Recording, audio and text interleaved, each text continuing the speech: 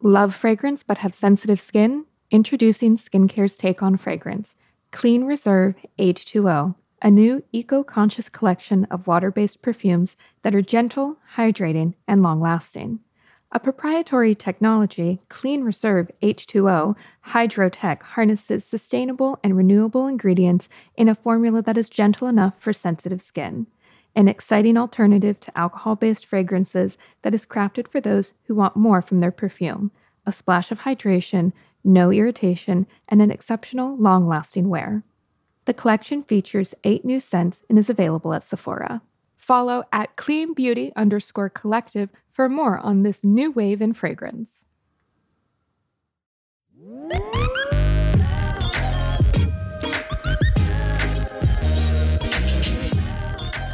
Hello, and welcome to the Glossy Beauty Podcast. I'm your host for today, Emma Sandler, Beauty and Wellness Editor at Glossy. Nearly 4 years ago, the health and hygiene conglomerate Rakesh spotted an opportunity to help establish the next generation of consumer brands through its own corporate venture capital arm called Access. Since its launch, Access VC has invested more than $50 million in over 30 startups, including sexual wellness brand Mod, men's wellness brand A System, and supplement brand Beekeepers Natural, across pre-seed and Series Seed rounds and beyond. Rakesh Narayana, General Manager of Access VC, joins us today. Rakesh, welcome to the show. Thank you for having me, Emma. To begin with, why did Rakesh set out to form a venture capital firm? It's a very good question. So if you look at the history of consumer product companies like Unilever and Nestle and Reckitt and P&G, and if you also look at the ecosystem of innovation that comes from all of these companies, what you find is that despite the fact that there are $1 trillion worth of CPG companies out there, there isn't a lot of interesting innovation that comes out of very big conglomerates. Right? It's almost strange to say that in a world where there are more dairy CPGs out there, Oatly still came from a startup in Sweden rather than it came from a big CPG company. Right. So there is obviously a large difference and gap between big companies being able to do disruptive innovation and real cutting edge innovation, which comes from startups and universities and laboratories around the world.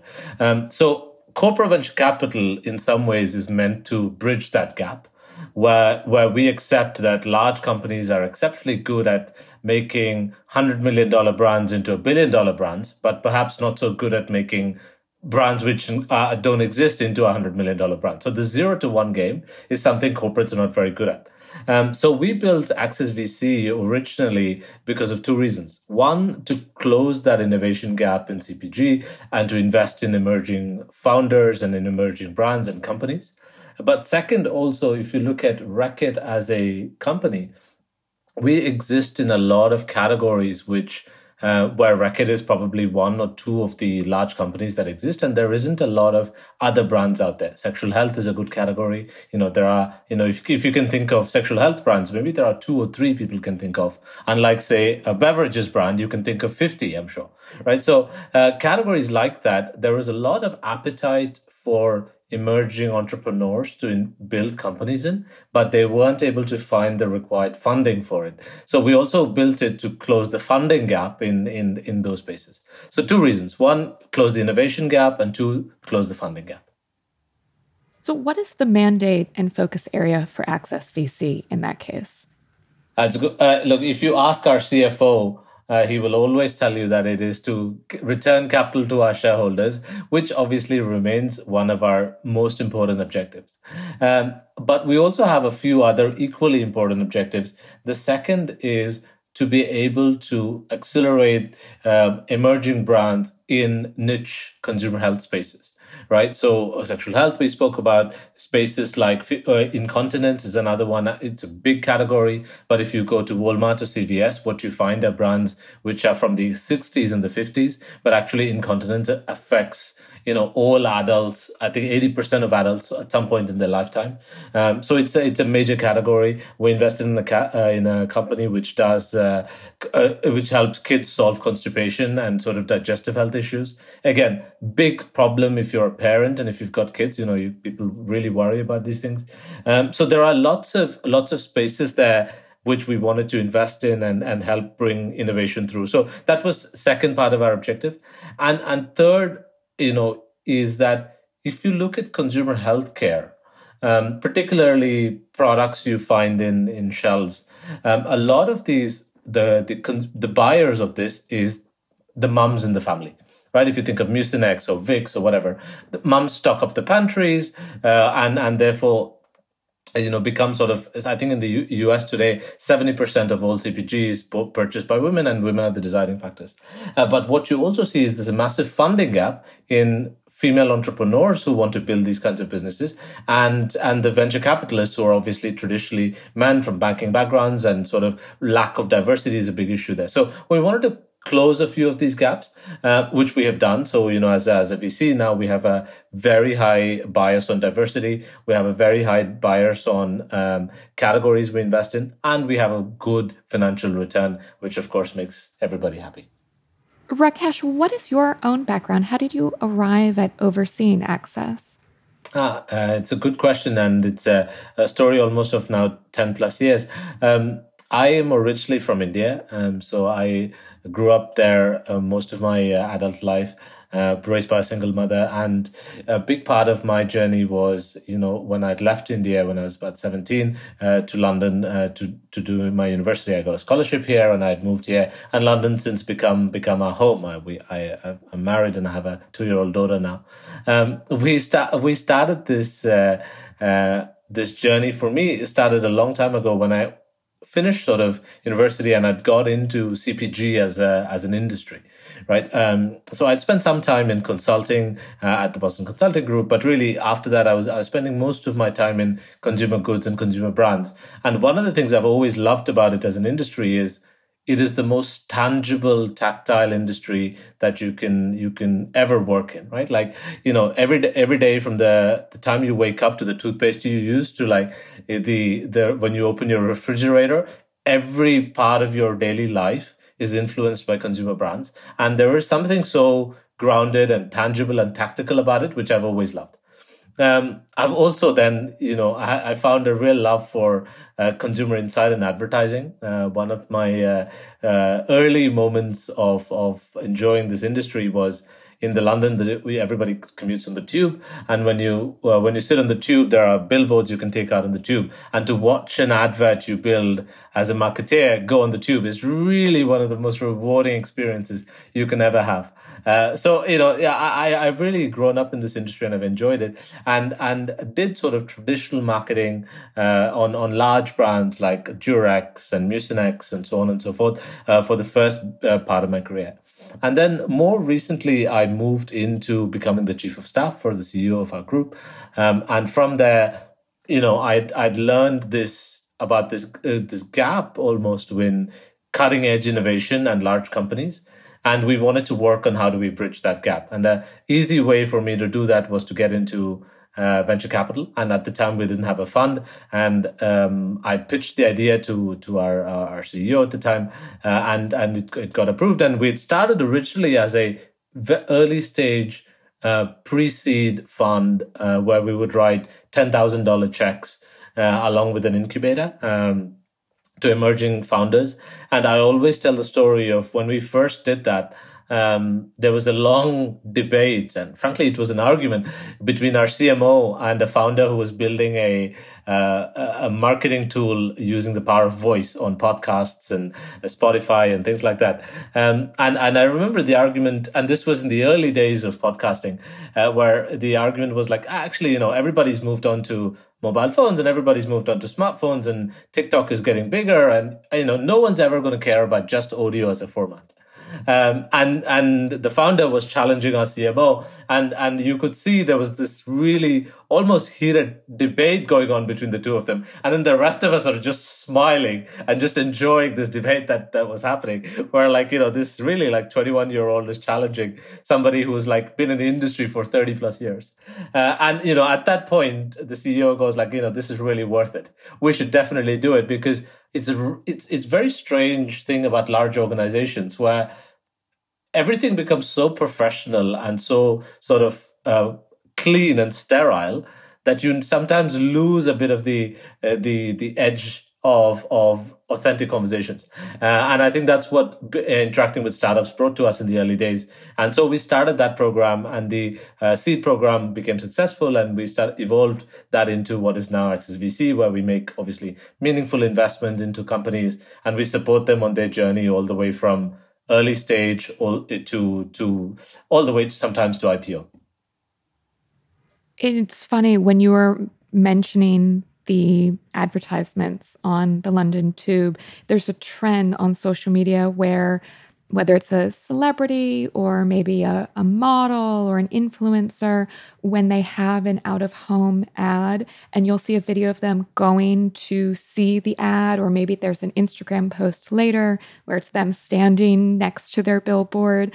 It's something that's a very universal feeling, but I would imagine equally amusing if marketers had a photo of their ad on the subway and them standing very proudly next to it. Absolutely. Absolutely. There is no greater pleasure. And, as much as we're all sort of lovers of technology and virtual worlds, etc., there is nothing like seeing a big billboard, with your brand plastered in the back and standing next to it. It's a truly unique feeling.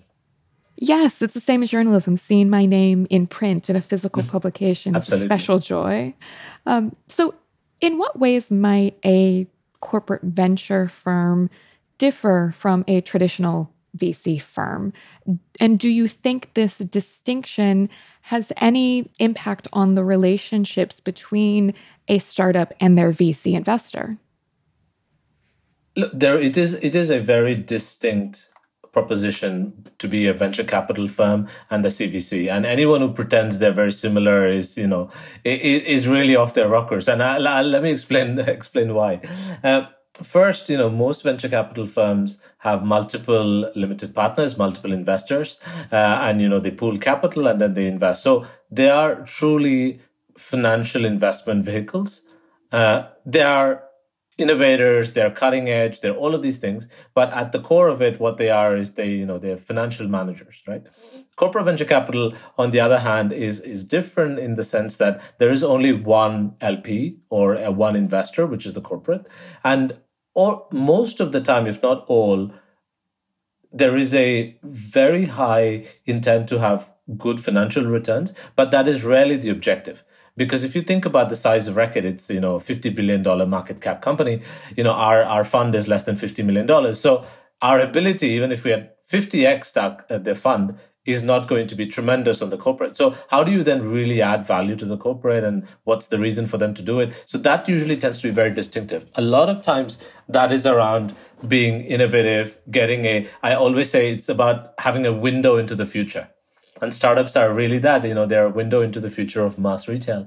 And getting an insight into that window is really why a lot of these companies invest in corporate venture capital. It's also why we do it. Right? I think that's a first distinction, which is the objective of why you do it.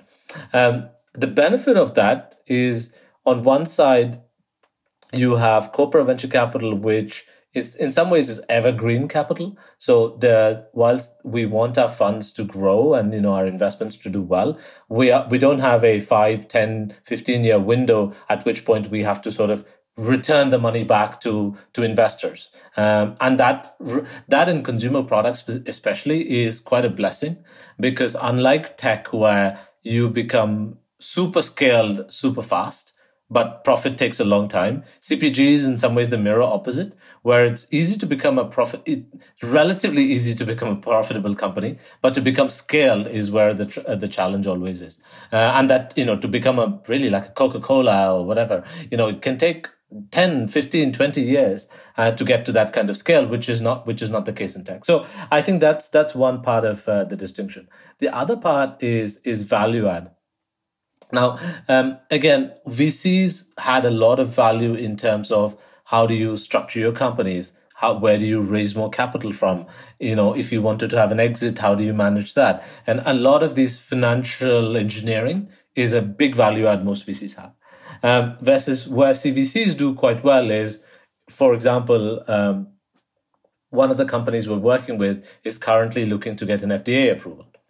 Now, there are maybe a handful of people in the US who can really help you with that. And I'm pretty sure none of them work in venture capital. Most of them work in large corporates, and they work in the research laboratories or in regulatory teams or something like that. And access to what I would say is very unique talent and very unique skill sets, I think is also a big differentiator when it comes to VCs versus CVCs. So value add is distinctive. Expectations on timings on return is distinctive. And then the last, and maybe the most important is corporates also invest with a understanding of that some of these categories that they invest in, the corporate has an ability to become a customer of these companies, which can be quite interesting. So when we invest in MarkTech and e-commerce enablement companies, etc., like we also have brands that can use these technologies. So not only can you be an investor, you can also be a large customer. And there's a nice network effect that creates, which is especially true for B2B companies. So with that in mind as well, that insularity of being a corporate VC firm, with some of the more like macroeconomic things that have been happening this year, the concerns in the US of a recession, there have been some interest rate issues as well, inflation in different parts of the world. How impacted are you by those macroeconomic issues? We are equally impacted, I would say. I think the brands we've invested in are much more impacted because a lot of these brands, when they're cutting edge, tend to be at a premium price point. And when consumers start to spend less, that affects their ability to grow and so on and so forth. So I think the brands themselves are impacted. Also, the cost of building these brands and the cost of retail and the cost of logistics and all of this has gone up in the last 24 months. So our portfolio takes a real impact. What is good is I always think during times like this, a lot of the brands will unfortunately not make it, but the few that make it will really go on to becoming the next Mucinex or Coca-Cola or whatever it is, right? Like the icons are always built during the recessions. So I think in that sense, it's a real test of fire.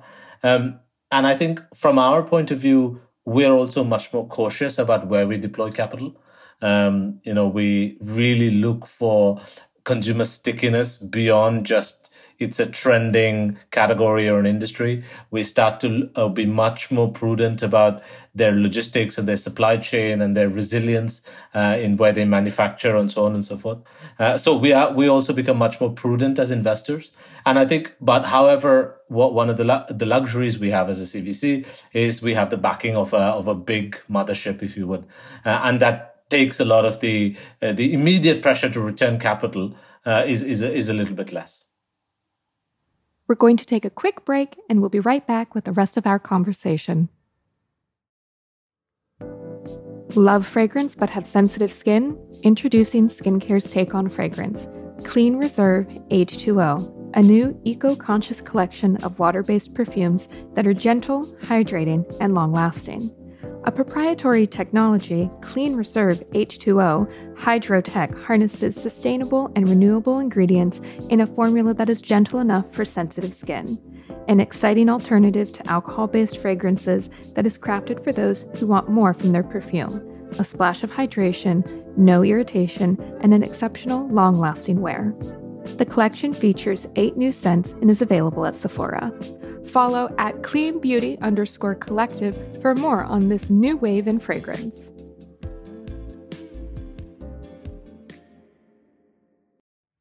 You mentioned to me before a swords and shields approach to investing. Could you share more with our audience about what this is?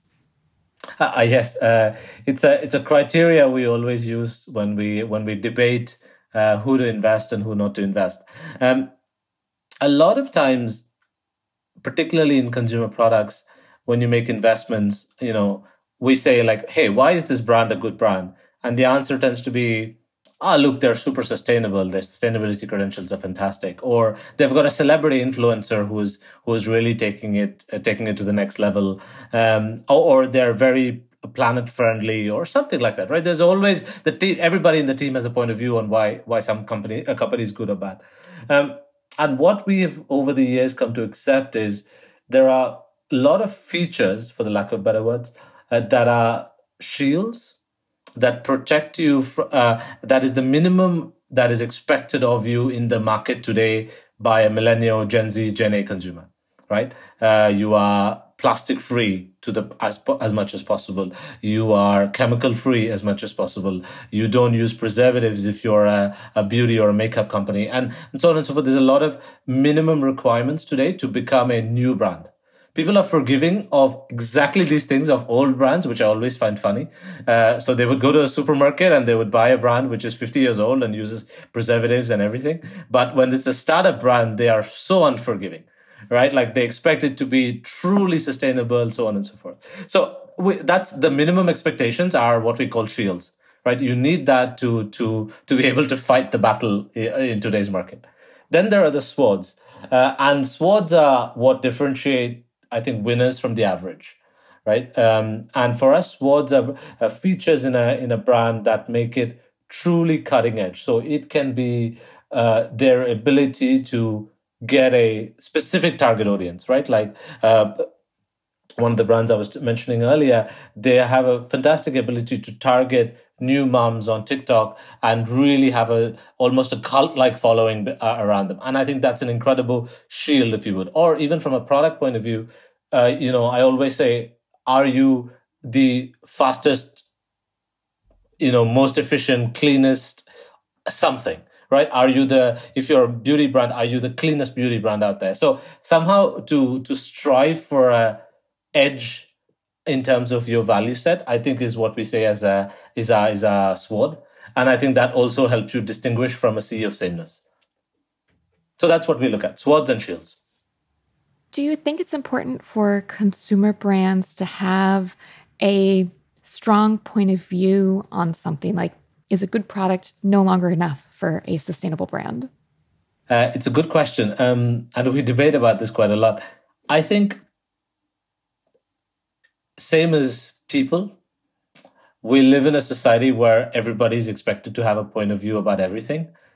Right. Same way brands are now expected to have a point of view about everything and where they stand on anything from world wars to sustainability to, human rights. Right. So every brand is expected to do that. But I think what is important in consumer products is to go back to first principles, to realize that ultimately, if you're buying a coffee brand, you're buying it because you want coffee. Right. And it's sometimes I find brands forget that and say they compromise on product quality or they compromise on taste or they compromise on sustainability, but then are extremely good at certain things on like the values they have, etc., which is great. And I know I don't want to take away from it, but you can't forget the first job to be done, which is to be an incredible coffee brand. Right. So people might try you because you help, kids in sub-Saharan Africa get access to education. That's wonderful. And that might be a reason why I choose another coffee brand over you, but it's never going to keep me there if your coffee itself is rubbish. Right. So that's the balance people need to strike. What about the brand's mod and A system, which our Brands Access has invested in? What drew you to them? What are their approaches that stood out to you? It's a good question. So I think let's start with a system company. A system, the founders, I always say, is one of the first things that attract you to these brands. Ollie and Josh, who founded the company, really come from a background of design and creative, as opposed to from supplement manufacturing. And if you look at like a Walmart shelf, what you see is supplement manufacturers building brands, as opposed to brand folks and creative folks building a supplement company. So there was a big distinction there. And the benefit of that for them was they knew how to build a luxury brand which people aspired to have. So if you go on their website, you can see in the latest Warner Brothers movie, Batman takes a system gummies, or Bruce Wayne takes a system gummies, because to recover from his night out as Batman, right? And it's so aspirational and it's so cool, and the ability to do something so fun and so in tune with culture is not something big companies do well, and it's not something very many brands do well, and it's something Ollie and Josh have been great at. The same way they've done so many partnerships. There was a time when you could fly business in certain airlines, and they would give you their system gummies as a as one of the things you would try, and so on and so forth. So they were able to build a premium luxury category within mastige of and a sea of sameness of supplements, which is something incredible that only Ollie and Josh could do. So yeah, that's why we loved a system. And I think the second part of a system, which I'm also a big fan of, is at no point, and like all startups, they've had their real ups and real downs. No point did they ever compromise on the efficacy and the quality of their product. So they really stood by that, and they would never cut back on cost, right? They would cut back on marketing spends. They would cut back on how much logistics they spent on, and so on and so forth. But they would never cut back on the ingredients that went into their products, and they stood by that ethos quite a lot.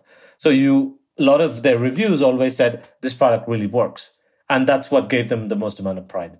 So that was probably the other thing that we loved about the system. Mode is on the other side of the category, in some ways, is a category which is still taboo in majority of the world. Frankly, it's taboo all around the world. It's just maybe less taboo in certain smaller sections of the world. And the way Eva has been able to really fight against that and really normalize the category of sexual health is something incredible, right? So she, as a founder, has a lot of grit and determination to be able to speak about these topics and really challenge the status quo, challenge big brands, and really be at the cutting edge. I think has been great. And the second part of it, of Mode, that we've loved, is their ability to really think about design, really think about if you think about sexual health products, it's hidden away in the cupboards. Right, there's a bedroom nightstand, and people sort of put it in the bottom drawer and just hope nobody sees it. But if you look at Mode's products, like they look like hand soaps, like luxury Joe Malone or Aesop or whatever, and you could see their products being on a bedside shelf, and nobody would think twice about it. So they really normalized it, not just through sort of talking about it and breaking the stigma, but also through design and aspiration and things like that. So Eva and her team's ability to have brought something innovative to this category is really, really cool, and so brave to do it as well. So that's what took us to a system. What are other product categories that are exciting to you right now? There are lots of exciting product categories, maybe not so many great brands that have come out in those spaces. So one space we're very keen and looking at is women's health. As you know, there is a lot of whatever is the equivalent of greenwashing in women's health. So everything's got a slap of women's health now on it, as opposed to the credible science around helping women. So I think we are really watching that space closely to see who breaks out in that space. So that's one. Metabolic health is another. With obviously the rise of semaglutide and Ozempic and all of this, there is a real appetite in the market for natural ways of controlling your blood sugar, so you don't feel as hungry and you can really manage your metabolism better. So we're looking at that category quite actively. Aging population is another space. Again, we're looking for breakout brands. It's a topic that we've discussed in a lot of length, because most of us are going to live 85 plus if you're born, in the late 80s onwards, which means the ability to buy products and the ability to want to live a happy, healthy life for as long as possible is super high, and aspirations are very high. So, who's going to build the next generation of brands there? So a couple of these spaces we're really looking after, and hoping to find breakthrough companies. Does the newness or cutting edge approach to these categories impact the way you evaluate brands? It can be difficult to look at things sequentially by asking if there's a big enough market when you're basically figuring out what people want before they know they want it. Look, totally. I think the beauty of consumer products is there is always a big enough market, right? Like take aging population or sexual health, right? Sexual health is my favorite category to talk about this, where a lot of people have said, oh, the market is not big enough. But that's not true. That is literally all human beings on Earth is the size of the market. So, I've always found that very strange. Same with, when we invested in Begin Health and kids going through digestive health issues. Again, is the market big enough? Actually, the market is big enough because everybody's a kid at some stage in their life and everyone goes through these issues at some stage in their life. I think people see market sizes driven by syndicated data, what Euromonitor tells you, and what big data tells you. But I think if you think about it from a very human centric way, market size in consumer goods is very, very high. I always make this joke too when other VC firms that there is more money going into kombucha than probably in any other CPG category out there. And I probably guess that the market size of kombucha is extremely small, right? Like, and so it's a strange world we live in some ways. Yes, I remember you telling me before about how Access doesn't invest in food and beverage companies, yet you're probably having more of those companies reaching out to you than any other category, which Absolutely. is interesting because even I go to the supermarket now and I look at the beverage aisle, and me as a consumer, I'm quite happy to see so many selections, but it's also very overwhelming. Absolutely. Look, and there's nothing wrong, right? As a consumer, me too. I also love finding a new sort of a soft drink brand every other week, and that's great. But I just wish the same choice existed in other categories. One, and the same level of people put the same level of care into these categories. So if you walk through the consumer healthcare aisle, you actually find very few emerging brands out there. A lot of it is because they're highly regulated categories, etc. But a lot of it is also because as an entrepreneur, you wake up thinking somehow kombucha, but not, the next cold and flu medicine, right? So I think there's also a gap there. So hopefully that will change as more funds like us emerge. So, in that case, what role do you think investors have in advancing forward underserved categories? I look at a massive role, a very, very big role. I think investors in some ways getting an investment in some ways is the first goalpost an entrepreneur has even before they get customers. And it's the way the world we live in some ways is people always talk about the valuation of companies and the raises they've done, and nobody ever talks about the revenue of the companies.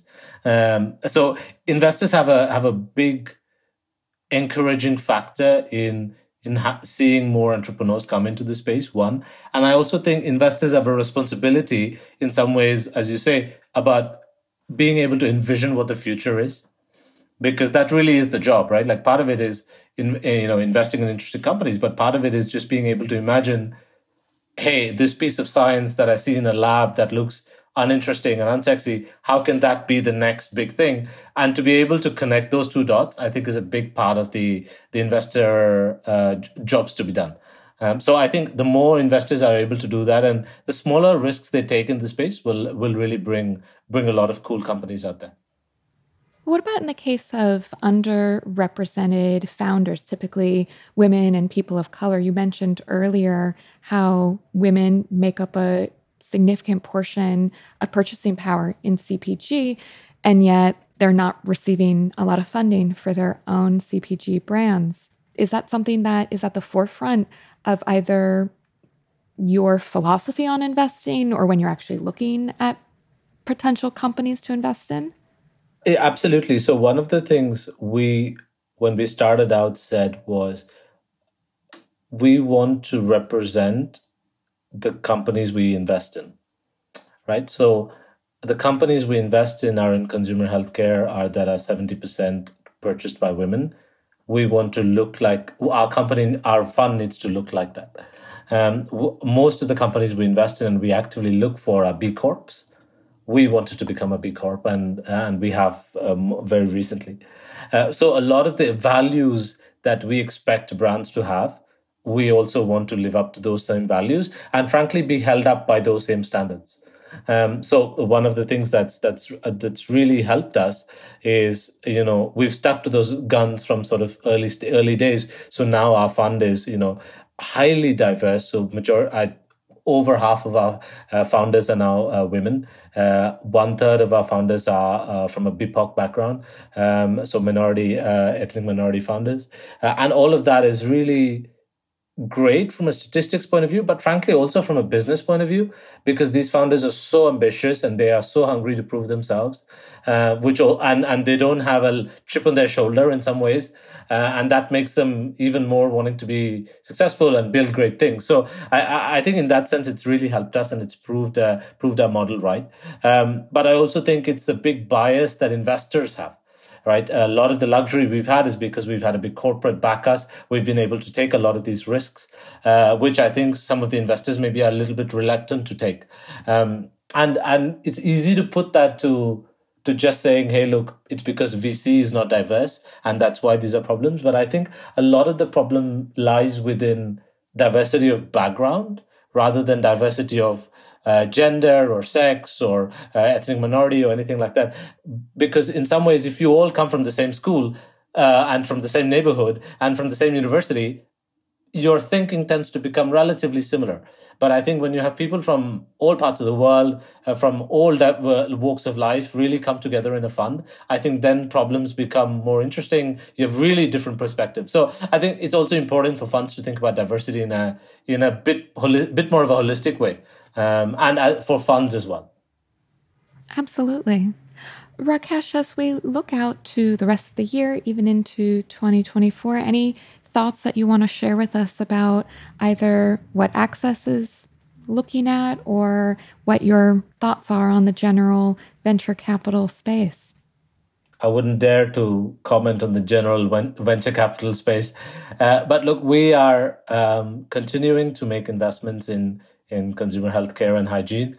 We're looking for incredible founders, even if they're first-time founders. In fact, sometimes I prefer first-time founders because they don't have any of the baggage of the past, and the sort of shining eyes sometimes are the best to build businesses. And we're investing in categories and people who really are committed to making money and becoming successful, but really committed to making a positive impact on the world. Because I think that's how you build legacy. So, any founders out there listening, very, very happy to chat to you guys. And in terms of venture capital, look, I think it's definitely a hard market. There's no getting away from it. Interest rates are super high. So venture capital, the expectation of venture funds to return more is higher than ever, which means the pressure that the startups get is higher than ever. So it's definitely a tough market. I would say for founders, it's important to therefore be very selective of who they go with and take capital from people who have enough depth of knowledge and expertise, but also depth of funds available to be able to come back to them and help them through tough times. I think what's also interesting is a lot of, especially in the US, there are a lot of fantastic service providers who are becoming funds. So agencies who are also investing into startup brands, creative firms who are also investing into companies. So there are alternative ways to raise capital, not just VCs, which they should also be looking out for. And I think it's an important way to build a business. And there's nothing wrong with old school DIY, right? I should not say this as a venture capitalist, but every time somebody asks me about building a CPG brand, I always say, if you can build it yourself without taking any external money, even if it means it takes more time, you should really consider it. Because CPG is one of the few categories in the world where you can still build a very large business and entirely own the business yourself.